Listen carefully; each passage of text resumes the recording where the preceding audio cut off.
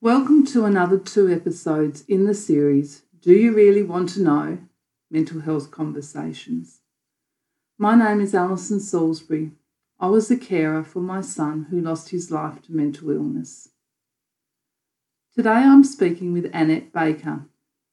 Annette Baker is a community advocate, spokesperson and fundraiser for issues around mental health and suicide. In 2011, Annette's 15-year-old daughter Mary took her own life after a 3-year battle with an eating disorder. It was then Annette and her family vowed to fight to remove the stigma and silence associated with suicide and raise funds and awareness in the Albury-Wodonga region and beyond. In 2012, the Border Mail newspaper wrote a story about Annette's family and invited them to front a local campaign ending the suicide silence. The story, It's Time to Talk, won a Walkley Award for Journalism. Annette is on the Task Force Committee for Australians for Mental Health. Annette is also the founder and instrumental organiser for the annual Winter Solstice event held in Albury-Wodonga on June 21st every year. The solstice started in 2013 and this year held its first online event that currently has had over 30,000 views. I'm very pleased today that we're talking with Annette Baker. Annette, thank you so much for agreeing to be interviewed. I'm not sure how to start. Would you feel comfortable just maybe starting by telling me about your family and your life when your children were growing up? Thanks, Alison. I probably would have considered, when I look back now, that our family and life with our family growing up was pretty normal, in fact, very normal. Yes, we live out of town a little bit. Weekends were spent lighting fires, playing with kids played with neighbours. They didn't do too much. They didn't do too much of the sleepover sort of thing. They were pretty content around here. Probably the worst thing I did as a mother was let them watch The Simpsons. I was told quite often that I shouldn't have done that. So my second son Henry said, "Mum, it doesn't matter if we don't get what's happening this year. When I watch a repeat in 2 years' time, I'll get it." So I didn't realise that I was being irresponsible as a mother. Yeah, during for 10 years of the time that kids were growing up, Stuart became a counsellor. We were, along with Helen, our videographer here, we were protesters. What were you protesting against? We were protesting about having a national highway running through our city. Yeah. And Sure, at Albury-Wodonga, aren't you? In Albury-Wodonga, yeah. So we didn't win that protest, but our kids were often part of it, as in, carrying banners through our main street, doing, lots of things like that. So we're very, very big water family. We love our river, which is close by. Yeah, Jack played soccer, Henry played soccer. Henry wasn't a really sporty person, but he'd give things a go. Mary liked and wanted to do everything. And what she did, she liked to achieve in. She was cross-country runner. She was a water polo player. She was a horsewoman, and Stuart and I played water polo with them, with the family as well. So I would consider that pretty normal. Yeah. So Mary was is your youngest child, Yes. and can you tell us about Mary's personality? What was she like? Obviously she was very active and outdoor type of girl. Yeah. As a baby, she was quite determined from a very young age. I would take the three kids to the swimming pool all the time. She would, well, once she could walk, she would, walk ahead of us, take her clothes off, and dive into the pool. And she couldn't swim, so our time at the swimming pool was very stressful for me. Yeah, because if she went missing for a minute or two, she could have been at the bottom of the pool. Once she dived in, she would just roll around, and she had no fear, and that was quite scary. But that was the same with a lot of the areas of her life. With horse riding, she would gallop that horse, and I would be literally shitting myself. And her horse instructor would tell me I needed to go shopping. And leave them alone. But as a the age that Mary was, I had to be there as a what is it, as a guardian, I suppose, because I'd not signed her instructor over to Mary, and if anything happened, and quite often, she did have falls and different things, and every fall she had was when I wasn't there. So it's so hard as a mother, isn't it? Yeah. So she was determined, and I think she, growing up with two older brothers, she was actually 5 steps ahead of the two of them. So yeah. So I suppose what was it, can you talk to us about the lead up to with Mary and her ill health? How did that progress for? Well, Mary was in her last year of primary school, and there was a lot of stuff going on with girls, that she was not coping with. Yes. And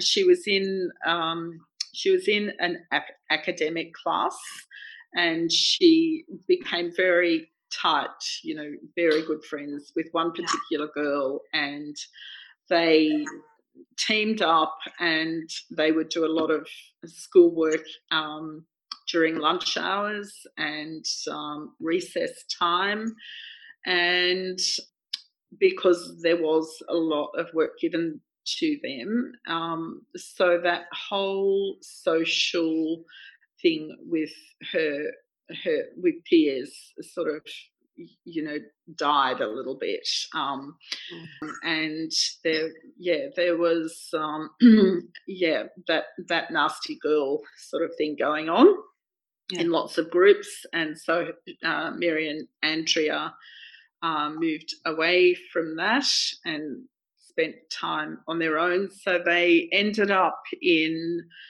year 7 at a very big secondary public school, and the same thing. They were spending a lot of time on their own, and not mixing with other groups. Then one day, Mary and Henry walked to somewhere where I was, home from school, and Mary complained about about a sore mouth. The following day, she saw a dentist in Albury, and it was discovered that she had a very bad tooth abscess, which he drained. The following day, he didn't prescribe antibiotics. The following day, I phoned him and asked if we could have some. And we knew the dentist. He brought a script out here to our place. And he recommended that she have a root canal filling done in Melbourne. It was actually getting close to Easter, I think, or no, it was around St. Patrick's Day. And we went to Melbourne, and she had the root canal filling done. The man said to us that he would do it in one stage only because she was so compliant, and there was no need to have 2 visits because we were travelling. We went after that appointment and had something to eat, and it was like the switch had gone from there to there, and food, she was looking at food as if it was a foreign material.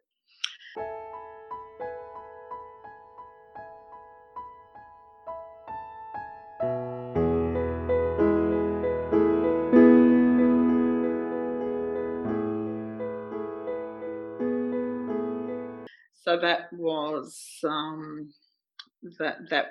that part of it. We ended up having the tooth removed, and she started to make very, very, very slow progress. But I think she had been so sick, and it was very slow, and we actually didn't really know what was going on. So the original dentist, his wife phoned me to ask how she was, and I said she's not great. And he sent a paediatrician to come and visit her. The paediatrician grabbed her on the cheeks, and because at this stage a rash had appeared all over her body, and he said, told me immediately that she had parvovirus. Okay. And so that was that. He made a few more visits here, and after a while I suggested that we go to the surgery, that it was just not, it was not really working. He would say that he was coming one day, and 3 days later he would appear, and it was pretty awful. At one point when I talked to him on the phone, he said to me, "Do you think that this is all in her head?" And I said to him, "What do you mean by that, Mark?" I said, "You're the doctor." I said, "Do you mean that she's making it up, or do you mean that it is a mental thing?" And yes, so and I don't know what he said to that, but I will never forget him saying, "Do you think it's all in her head?" So a few weeks later, she came into our room at night time and said she felt really sick. And I talked to Mark, the paediatrician, the following day, and they suggested we admit her to hospital. She had a few days prior to that, Mark had suggested that, and this was when she was at her absolute worst, he suggested she get over her virus and go back to school. So I did find some clothes. By that time, she had lost an enormous amount of weight. I found some clothes for her, took her to school, and yeah. So basically, and it sounds like they were treating a physical illness. Yeah. Or placing some sort of stigma on, is it all in her head? Well, I would say some sort of ignorance, to be honest. Sorry, Yeah, ignorance. And so they weren't really drilling down to see the mental health impact yeah, being yeah, on Mary by the sound of it. yeah. I don't think they really had a clue. Yeah, that was pretty much our experience, I have to say. Yeah, people just, doctors just don't really ask the right questions, have Mm, assessment tools that yeah. really get some sort of Mhm. handle of a diagnosis. Yeah. So Oh, sorry, what happened from there, Annie? she went to Aubrey Base for a week. Okay. And to Okay, we're talking about, Aubrey and to Melbourne for 8 weeks, yeah, where I stayed in Melbourne. yeah, And Stuart and Henry came down for a Saturday night. yeah. And so she was in an eating disorder unit, and that was pretty awful. And they refeed them. Yes. The first day that she had her 7 meals, she was screaming. Yeah. And Yeah. we just had no idea. It's incredibly disempowering. Yeah. And you feel so helpless because you know your child needs help, but they are resisting because they're traumatized. Yes, yeah. Well, they're not treated. No, They're treated like criminals, actually. I think that's what it is. Yeah. Yeah. Yes, Yeah. I understand. Being in an inpatient setting is Yes. environment for unwell Yeah.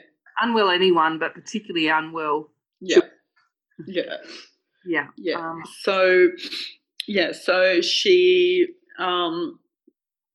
her brother, who was living in Canberra at uni, we got him to come and spend a weekend with her while I came home to spend a weekend with Henry. Yeah. So we just sort of did whatever we could. Then a beautiful English doctor came in one Sunday morning when we were all there, and he said, "Mary, I think you need to go home." Yeah. I thought that's the best thing I've heard.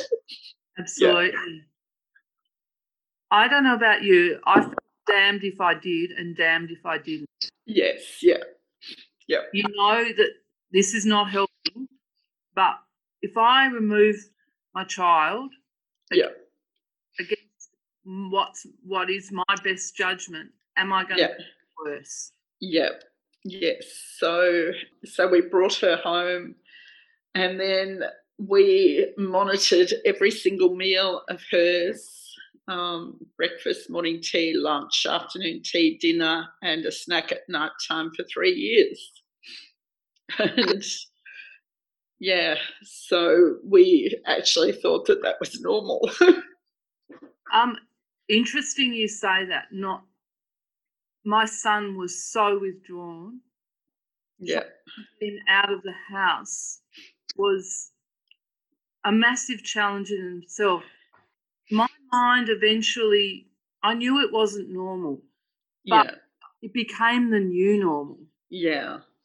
Well, ours was, we would do, Mary said, I just want to get back to normal. And we said, we'll do everything we can to help with that. And she started riding again. She started diving. She had a girl say, do you think your mum would let you do diving? Because it wasn't too much energy. She came to water polo after at that first season, and she played a little bit in an under 14 team, and then all of the girls talked her into playing a second game in an under-16 team, and I sort of threw my hands in the air and I said, why not? Why not? Because sure, she's using energy, but she's happier doing it. So I used to go back when she was in hospital in Melbourne, and I used to go back to my the place I was staying every night and read about eating disorders. I read book after book after book, and one parent said that she allowed her child to do exercise because otherwise, once again, they are, they're being treated for their illness, and they're being they're being treated like a criminal. You can't do that because you are. So we did allow sport. So we monitored her sport. She would have done sport forever, every single minute of the day, but she was only allowed to do what we said.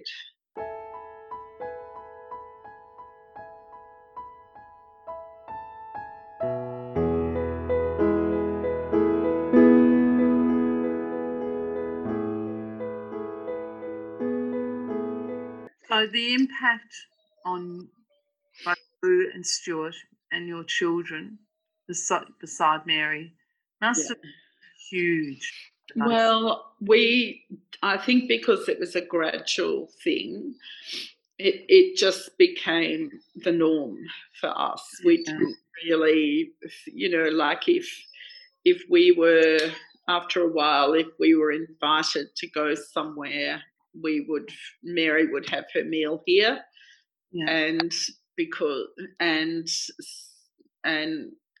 we would just do whatever we could that I suppose created a normality rather than, it was hard work. It was bloody hard work. Yeah. So during this time, was there any sort of, apart from informal supports like friends, did you have any real support? No, not really. I know you didn't see yourself as a carer, but was there any opportunity to share with other parents or? No, because it was too busy. Like it was suggested that I go to a support group. Yeah. And I said, well, I don't have time. I've got to do breakfast. I've got to do, morning tea, lunch, afternoon tea for the first 6 months. And, Stuart and I would share that. When Jack was home, he would often do it. And, so I started trying to swim, as which is what I do for myself. And so as soon as I dropped them to school, I would go and have a swim. I would have morning tea in an ice box in the car and go straight to morning tea after my swim. Then I'd come home and make lunch. And it was just, this, in fact, now I feel quite, I get quite anxious about meal times, it's weird. Yeah. If I'm not, ready for, a reasonable, dinner time or, I'm quite, which I think is a leftover from 3 years of, So during this time, was Mary going to school or doing normal things teenagers were doing, or there was also no time outside of her sporting things. There wasn't a lot of time. There'd be an odd birthday party or something, but it was hard for her. It's not as though she's going to the lollies and she played hockey in wintertime. And they would go, final thing would be going to McDonald's, and she didn't want to do that, and neither did I. I hate McDonald's, so Absolutely. yes. So I was always happy not to, but Cool. yeah. So she there wasn't a lot of time for extra sort of stuff, and she was always, she was busy with her schoolwork as well. So was she doing that from home, or was she attending? No, she was at school because I went to school to give her food. Yeah. So can you share what sort of happened in the final months of Mary's life? Yeah, she I don't know what was any different really to what we've been talking about. Yeah, I don't know whether there was, a trigger or the strange thing that I discovered after Mary took her life was that her first appointment, the day that she got sick with her tooth, was on the 14th of March, and she died on the 15th of March 3 years later. Yeah. So so that, there was no note, there was nothing, but we found her writing, which was very dark, and she had done an assignment with poetry and analysing a couple of poems by people that had depression, and she spent a lot of time on that, and there were a lot of messages in it. Yes. So Mary took her life when she was 15, is that? Yes. Yeah. So I know the whole thing changes there. It's not just, it's hard to compare griefs, but losing a child to suicide is a totally different grief. It is. You're right there, Alison. Yes. Yeah. And I mean, I've got a good friend who lost her daughter to cancer at the same age, and that was years ago. And we don't sit around and compare grief. Yeah.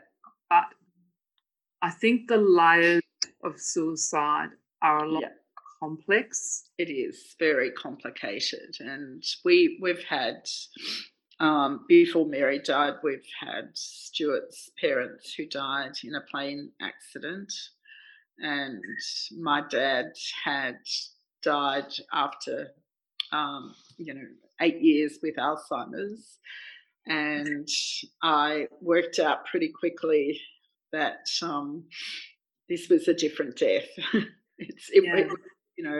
In the eyes of most people, it's not the right way to die. It's not okay. I really look forward to your feedback. What would you like to see covered in future episodes of Do You Really Want to Know? Mental Health Conversations? If you would like to share your story, please email your ideas to Do You Really Want to Know podcast@gmail.com, all lowercase. I look forward to hearing your responses. And again, if this episode has raised any concerns for you, please contact Lifeline 131114, Kids Helpline 1800 55 1800, Beyond Blue 1300 22 4636, or Sane Australia 1800 18 72.